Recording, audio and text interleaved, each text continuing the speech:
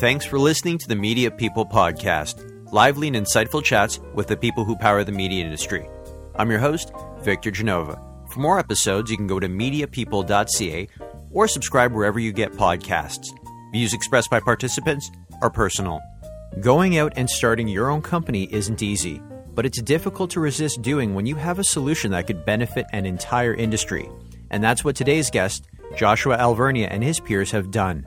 Josh is the co-founder and CEO of Clue Digital, a comprehensive marketing service that leverages automation, data science, and analytics to improve media performance on customer acquisition campaigns. Ad tech was the farthest thing from Josh's mind growing up. He was in a band with ambitions of making it in the music business. When that wasn't panning out, he pivoted into advertising, enrolling in Sheridan College just weeks before the semester began. His first advertising gig was agency side, working on the mother of all clients, General Motors. But it was less about the client and more about the timing that would set Josh's career on its current trajectory. His time on General Motors coincided with the growth of ad tech, where ad buying and analytic platforms started taking a bigger role in the planning process. He left agency life for sales, starting first at Rocket Fuel before moving on to Media IQ. It was during this time that he and a couple of his industry peers discussed the possibility of starting their own company. They all resigned from their respective jobs, and within months, Clue Digital was born. Being the co-founder of Clue and being the CEO, it's kind of funny because I always, every day, have to figure out what that entails. I had actually never founded or led a business before starting this. And so I'm kind of always in a journey of discovery, trying to figure out what we should be doing and how we should be doing it. And then I've kind of come to the realization that that is my job, understanding the why of what we're doing and how it should be done and what that means for the business and how that helps us discover a focus and a velocity is kind of how I think about what my job entails is what is the direction and the speed that we should be going in order to hit a goal in the future that's far off, and everything we're doing now is kind of for the discovery of what's going to happen in 2 or 3 years from now. So it's an interesting job, and it's the first time I've ever had anything like this, but it's really fulfilling when you make a call and you bring everyone along with it, and it actually really pans out. Let's go back to the beginning. Where are you from? So I was born in Hamilton, Ontario. I grew up in a small part of it called Stoney Creek, which is also sometimes affectionately nicknamed Tony's Creek. There's a lot of Italians, a lot of Eastern Europeans, and so it was a really culturally enriched way to grow up. Hamilton's a pretty major city in Canada, so I guess Stoney Creek to Hamilton was kind of like, say, like a Mississauga is to Toronto, like it was suburban Hamilton? Yeah, so Stoney Creek wasn't a part of Hamilton until maybe halfway through my childhood, and then it got brought in. But yeah, it was a part of the town that was on the mountain, and there was definitely a cultural bias of who kind of all immigrated there, and they all kind of created this little Italian group of people that all kind of knew each other, sometimes even from Italy. And so it was very enriched growing up, and you felt like there were a lot of people around you that were the same. My last name's Genova, or Geneva, technically, so I can empathize, or I can see where you're coming from with that. Tell us a little bit about what life was like growing up in Stoney Creek.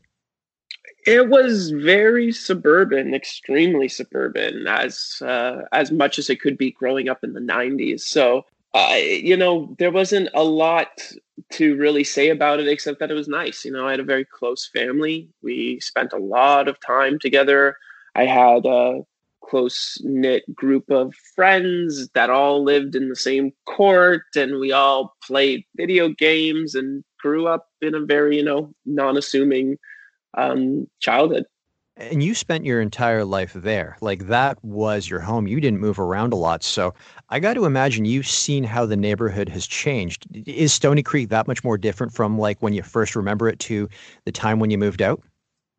Honestly, it's very much the same, except there's more stuff there now.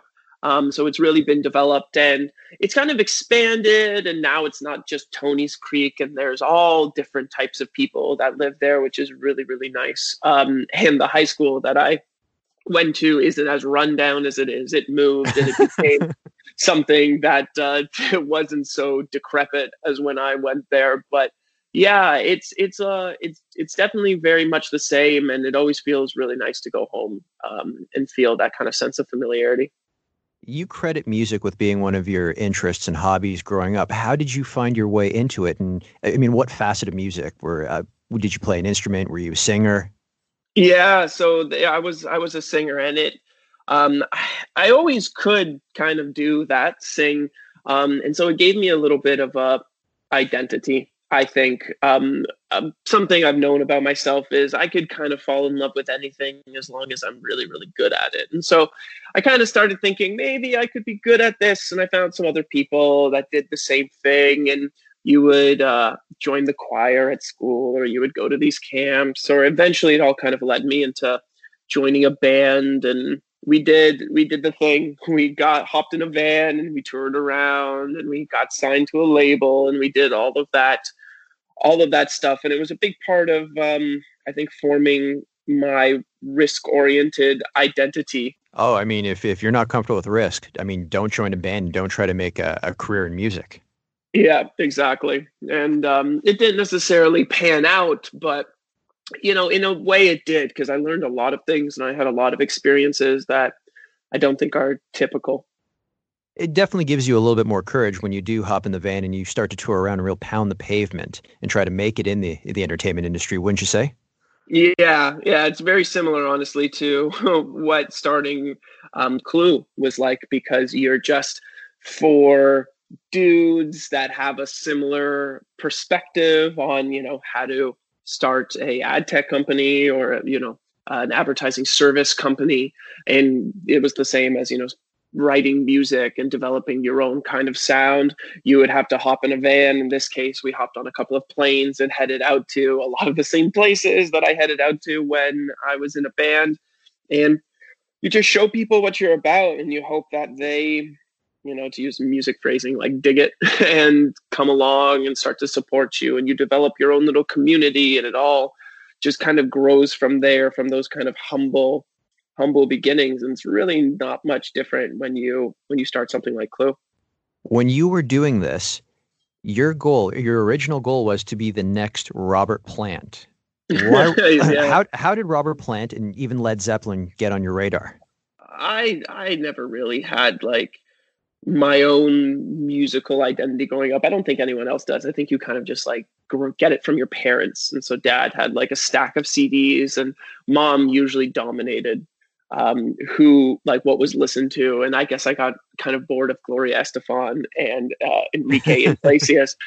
And so I saw this little small section of the tower that used to put CDs in back when you actually had to physically own music.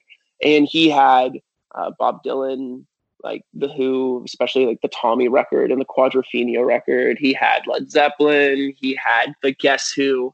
And I just started like listening to those records, and they really caught my eye. And the whole sense of, male aggression with the big grandiose recordings of the 70s that were so like rich, and they would go on for 8 minutes and as a single tune in a record. Or if you were listening to the prog rock bands of the 70s, an entire song could be a single side of a record. And all of that just like really kind of got to me. So I wanted to figure out a way to bring that back in a time when it was the first steps of the electronic dance music scene was starting to build, and there was all of this pop punk going on, and rock and roll. I wanted to be the purist and the and somebody who would figure out a way to bring it back. Couldn't figure that out. Didn't really work. But overall, it was interesting to like pick a focus or pick something you believe in and try to figure out how to blend it with what's happening right now.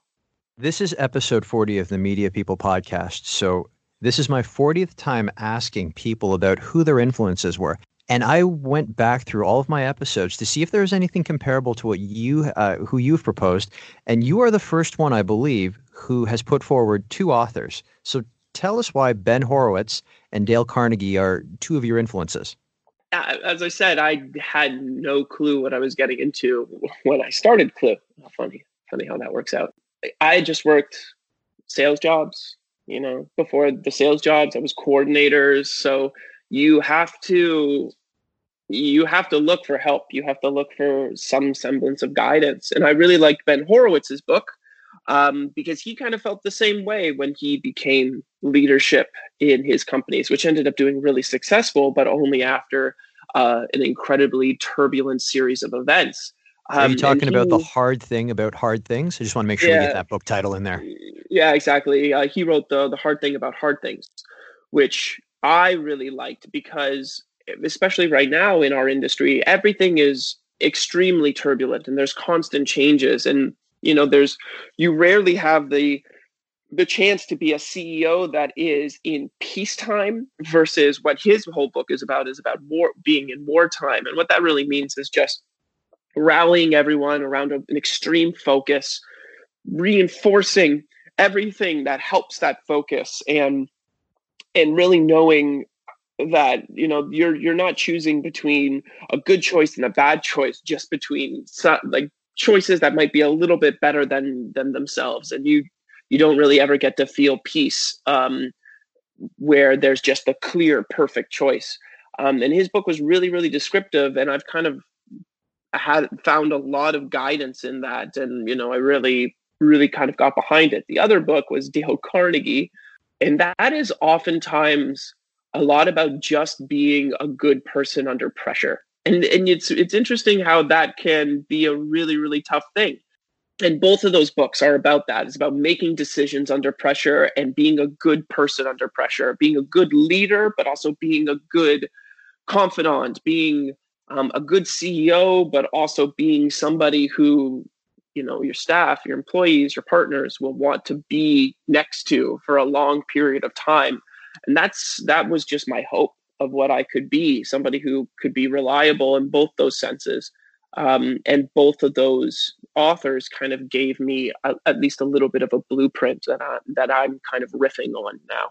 What was your first job ever? My first job ever was a cashier, I guess you could call it, at Leon's. I just came from a family that, liked to work and really glorified the idea of getting a job and being gritty and making your own money. And so really, really young, I got a job as a cashier at Leon's, except I was really lazy and it didn't work out for me. Or at least lazy at things that I didn't want to do. And so quickly that didn't pan out. I don't even know if I made it past my probation. And it didn't pan out because I had a school rock band show. Like there was like this talent show kind of, but there, nobody really won at the end. You're just going to show off what you can do. And it was the first time that I was going to sing on stage. And then my boss wouldn't let me get the day off or the night off. And so I just said I quit and went and played my gig. And so that didn't really last long. I ended up getting a job at Future Shop afterwards that, was I did as poorly as my Leon's job, but yeah, I kind of just did those sorts of regular jobs that you would get as a teenager when you want some money, but you also don't want to work. So this is something that you have in common with a lot of my previous guests. Most of them, their very first job was in retail. What did you learn about yourself working in retail? I realized that when I don't do a good job and it's apparent, I feel a deep sense of shame. Because okay. I always look back at those jobs and I'm like, I wish I would have just done a good job and would have kept my mouth shut and, not made such a big deal out of it. I also realized that, without passion for something, it's really hard to do a good job. It's really hard to convince yourself to, focus and be your best sense if you don't, I guess, have some sort of alignment behind it in terms of your passion. So it kind of gave me both the the scolding that I needed to find something that I'm passionate about. And then when the times get tough, to keep going and to keep focusing and, and wait till passion builds. So yeah, I really do feel appreciative of those early career moments, I guess. But definitely wasn't the greatest employee. And I apologize to all of the people that were trying to book me into time slots when they needed me to come in and I was sick or something. Will they accept your apology? Because I'm sure they're all listening to this right now. But what brought you to Sheridan College and why study advertising? I had just left the music industry. I did not really know what I was going to do. I had a wonderful girlfriend at the time who later became my wife. And she was like, I'm just going to put you in this. You should just go call up Sheridan. They accepted you before. Maybe if you tell them your story, they'll let you get in. Because I think like when my first year at Sheridan, I had somehow slid in like a week before the curriculum was starting. Like it was starting in September and I got in the last week of August. Oh, so you were late application. Oh my God. Yeah. Like I don't know how I convinced myself into that. But yeah, it was my wife. She was just like, I have a friend who's doing really well in Toronto in the advertising industry. She's had a lot of success. I bet you could too. Just do it. Just don't even think about it. Don't complain. Just go and do it. And I kind of just started and it seemed interesting and I just kept staying in. And eventually the passion developed, which is something I learned can happen. You don't need to have some sort of idealism, passion before you get into something. You can just learn to become good at it and really love that you're good at it. That could be enough passion for it and just kind of build it from there. And I really appreciated Sheridan because it was a really big adulting moment for me. I kind of came into myself. I bought my own car in order to get there and I maintained a job in order to pay for it. And I kind of developed all of the gritty tools that would be necessary to do what I'm doing today. Like a lot of people who graduate from advertising programs, they typically find their way to the agency world. How did you land at Kurot and what were you doing there?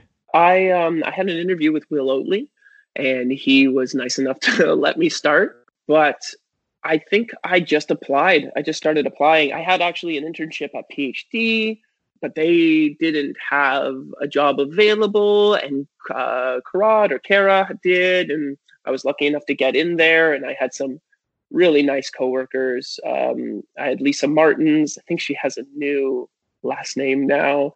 Van Lang Cao was there. I had some wonderful people that kind of helped me get my first steps into the agency world while I worked on the Chevrolet account. Good thing about that Chevrolet account was that it was one of the first digital roles, especially as programmatic was just starting. And I got introduced to so many new companies and so many new technologies and new ways of thinking about advertising. And I was put on those teams that were like, okay, what are we going to do about digital? And it was a great first experience that kind of set the rest of my career up. So from the sales side of things, I've had the opportunity to work with Chevrolet, and something that I've noticed through their agency is that they're always spending. They always have some sort of campaign on the horizon or something that they're planning for. So, I mean, you had the opportunity at the ground floor to get in with a brand that gave you a lot to work with because, let's be honest, you can only learn on the agency side, you can only learn as much as your clients are spending or as much as they want to activate or how much they want to get out of their comfort zone. Did you find that with them? I loved working on the Chevrolet account because they literally tried almost every single programmatic vendor. So I was introduced to all of the first DSPs and the first attribution platforms and the first site analytics tools and seeing how the business model was changing and the finances around digital were different and how they were structured than the finances in traditional media and how scalable it was and all the efficiencies you can get, but all of the questions that were being created because there was so much still that needed to be built in terms of tracking and verifying ROI. And it was really amazing because I could also start to see what would ultimately get me to start Clue, which is that the agency format almost required you to build technology or to figure out how to scrap a couple of different solutions together to create a solution for the niche challenge that a brand was having. And being able to think that way gave me the creative outlet that I was hoping music would provide me, but it didn't end up working out. So figuring out that I could still be creative, but maybe in a way that was more inclined to actually how I think, which is maybe not artistically, but more, utilitarian in nature, and technology gave me that. It was honestly amazing. I was introduced to so many things, and it was there that I got introduced to rocket fuel, which would be kind of where I really took the first steps in my career. I do want to learn more about your pivot to rocket fuel and into sales, but from your role at Krot, was it anything like you were told by your professors at Sheridan College as to what the media industry would be like, or was it completely different? To be honest, I got to give it up to Sheridan because they were very clear and concise in what our first steps would be in the industry, and that you would be doing a lot of data entry and a lot of coordination roles. So I went in with eyes wide open. At the time, I think I more struggled with my first role because I was still commuting, and I was half in the role, half out of the role. And I was still trying to play music at night and then go to sleep at 3 a.m. and wake up at 6:30 to catch a train at 7:25. And just that whole kind of role. I don't think I really realized how I needed to maybe make a choice, as you can't live in two worlds at the same time. But when it came to what the job entailed, Sheridan gave me a really good overview, and I definitely felt prepared. So I look back at my college experience with great admiration. That's a pretty big deal, because I think that's something that's pretty common of all college and university programs, is that they're training the leaders of tomorrow in whatever field the students might be in. And you kind of come out of graduation going, okay, let's take on the world, let's run a company. And then you don't really realize that first role is mainly data input, like you said, chasing invoices or stuff like that. So it wasn't that much of a humbling experience for you because you knew it was coming, right? I think that oftentimes in your first job, what you're really doing is introducing yourself to the wider industry. It doesn't happen as much these days as it did when I first started, but there were a lot of events and a lot of parties and a lot of getting to know hundreds of people, which I'm kind of sad that that's no longer maybe a part of the media experience, because it was such a unique thing to our industry that maybe has now become less prevalent with consolidation as it's happened. But my first year, I just got to meet so many people, and being the incredible, extrovert that I am, that was so amazing for me. You teased it early on that you left the agency world only after your first gig to move into the sales world, specifically at Rocket Fuel. Did that role find you, or did you find the role? I found that role. They were doing incredibly well on plans, and it was the first time that artificial intelligence that word had even crossed my desk. And being a sci-fi enthusiast, that I just was absolutely enamored with the concept of the company. And so there was the Kara rep was Donna Chang, and she was this amazing vibey salesperson. And so I just reached out to her and asked her if there was any opportunities. And then it turned out that they were looking for a sales coordinator at the time. And I had always wanted to go into sales because I seemed to have a little bit of an inclination. I somehow was able to convince a college to let me in, applying a week before the actual semester was starting. So I always kind of felt like that was naturally where I should be going. And it just kind of all the stars aligned, and I met all the people, and it was this really vibey young office with incredible professionals that had all cut their teeth already and had established names in the industry. And I ended up learning so much there. That was really the start, I think, of my career, was working at Rocket Fuel. A lot of my friends who have made the jump from agency life to media sales have all, in one way or another, said that there was a bit of career shock and that it was a bit of a cold shower making that jump over. Did you find that as well?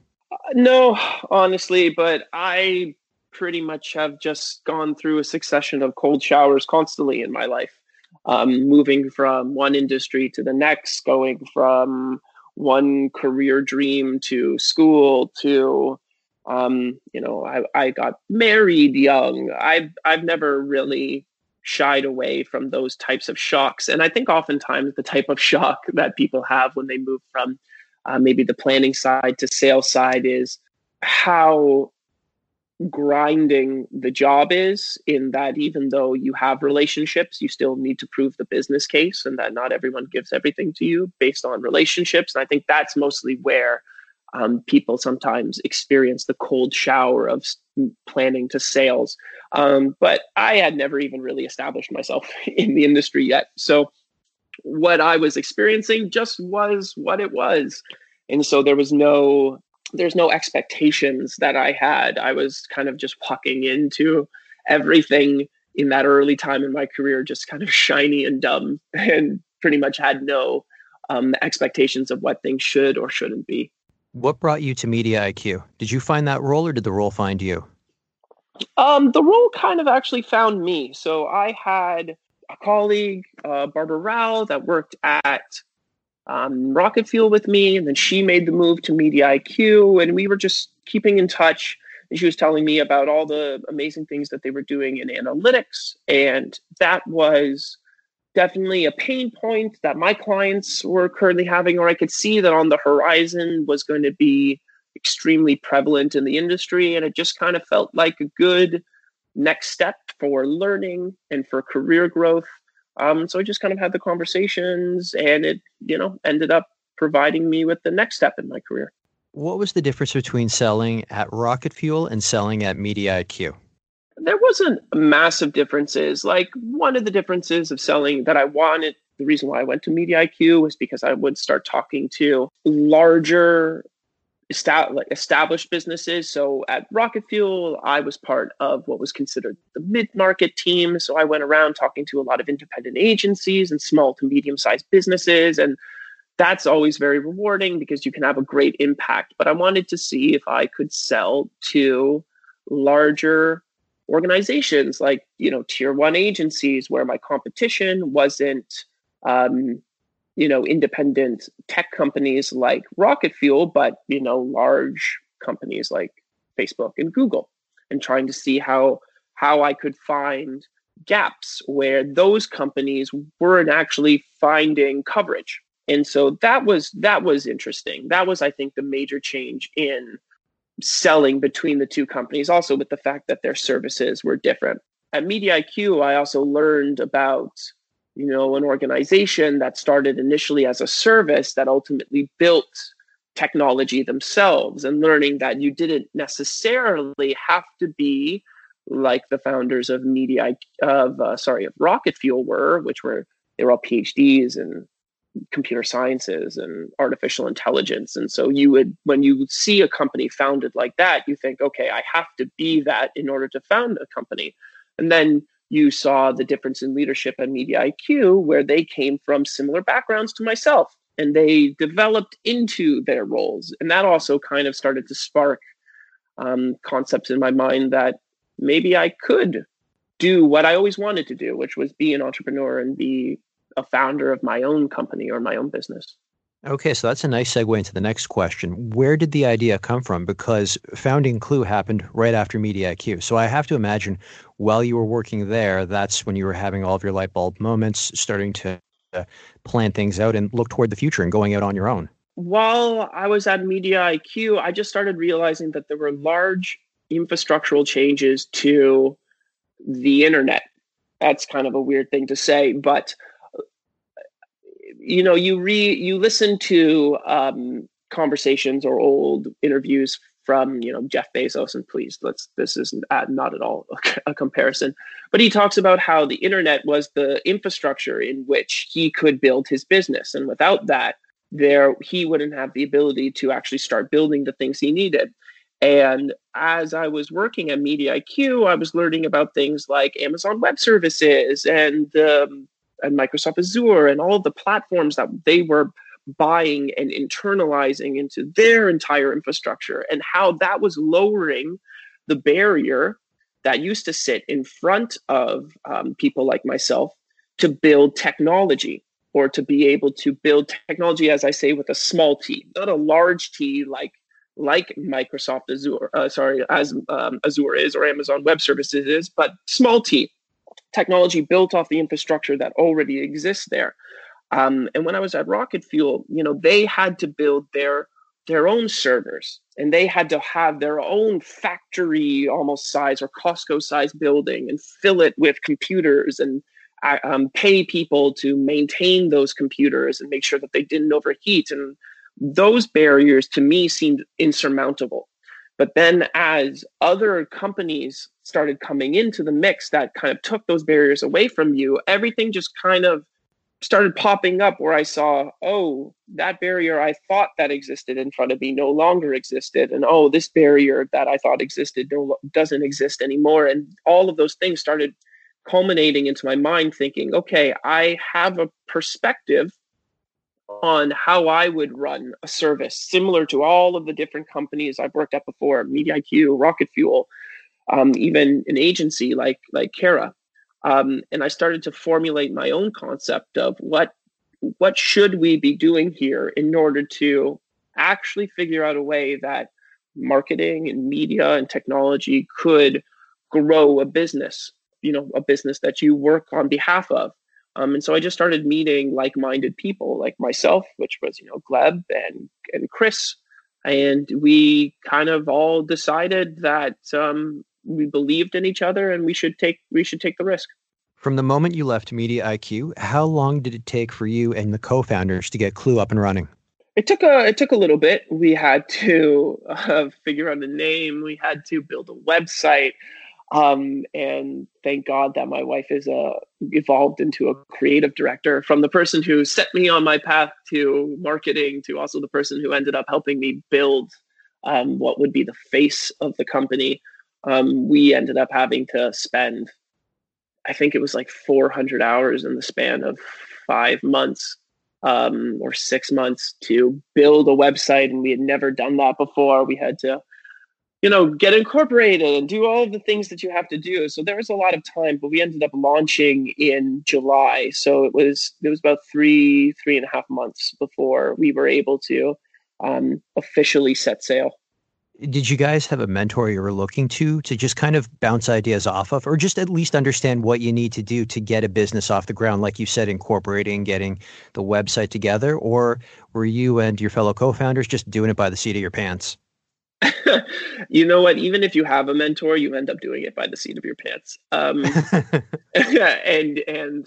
yeah, no matter what, there is a large amount of fear that always is associated with doing anything new, especially anything that you put your name on, because we basically put it in front of everyone that we've known from our entire careers, and you basically say, have at it, and kind of open yourself up to that sort of exposure.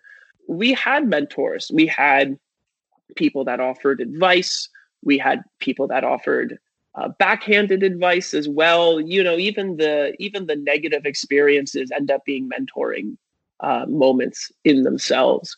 So you have a way that life kind of hits you back and forth, and you find your path from both the positive people that come into your life as well as the negative, influences that come into your life. But we've had a lot of people come in and out to ultimately create what is this kind of community called Clue now. And you really start to become appreciative, not of the business or the technology you have, but actually the people that kind of congregate around you, and how you've all decided to have a similar perspective and to go at it together.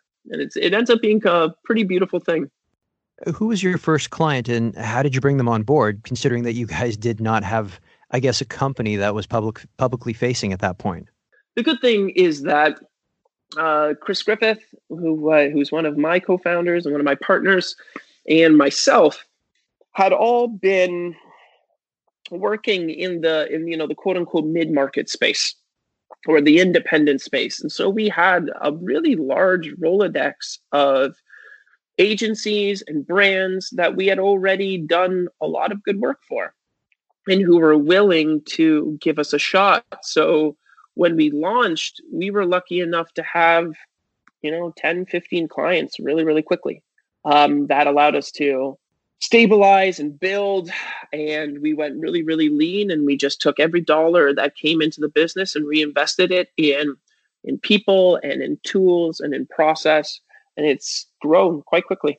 You talk about a lot of the things that you guys had to do to get the company ready for its launch, but let's talk a little bit about the name. Where did it come from? Why Clue?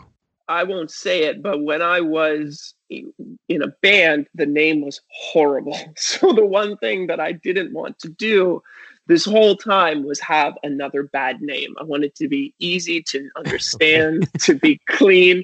I wanted it to be English. Because sometimes you could honestly pick that. Actually, the first name, because I didn't think that Clue was going to be available, was Clue, but KLOO. That's funny. So, and then I think it might have been my wife or it might have been my partner Jeff, who was like, "Hey, I just looked up in this little directory that the Canadian government maintains of all the different like copyrights." That people have on names. It's like the normal name is available. And I'm like, oh, really? And so we took that one instead, thank God. But honestly, it was just a little bit of a labor. We knew that everything we were going to do was around data management because we were seeing that there were all of these technologies that were being created that needed data to plug into in order to run. So we knew that the main thing that we would have to try to create would be somewhat of our own data management practice and platform. And that's kind of continuously evolving. And it's been an amazing success for us. So knowing that data would be the pivot point of the company and everything we did, we just kind of tried to figure out things around that. And ultimately, what it ended up being is that data is a clue that hopefully you can follow the breadcrumbs to profitability and to growth and to all of the things that, you hoped for as a business owner myself. And so that's kind of the concept of the name. Clue's second year anniversary is coming up in July. Correct me if I'm wrong. We're a couple of months shy of that? Yeah, it's insane. I'm so excited. Biggest difference between day one and where we are now? I think I'm a little less afraid than I used to be. A little bit of candor right there. When we first started, we really didn't know what we were doing. I think everyone that starts a business is kind of in that way, especially when this is your very, very first business. So now we've done a lot of great things.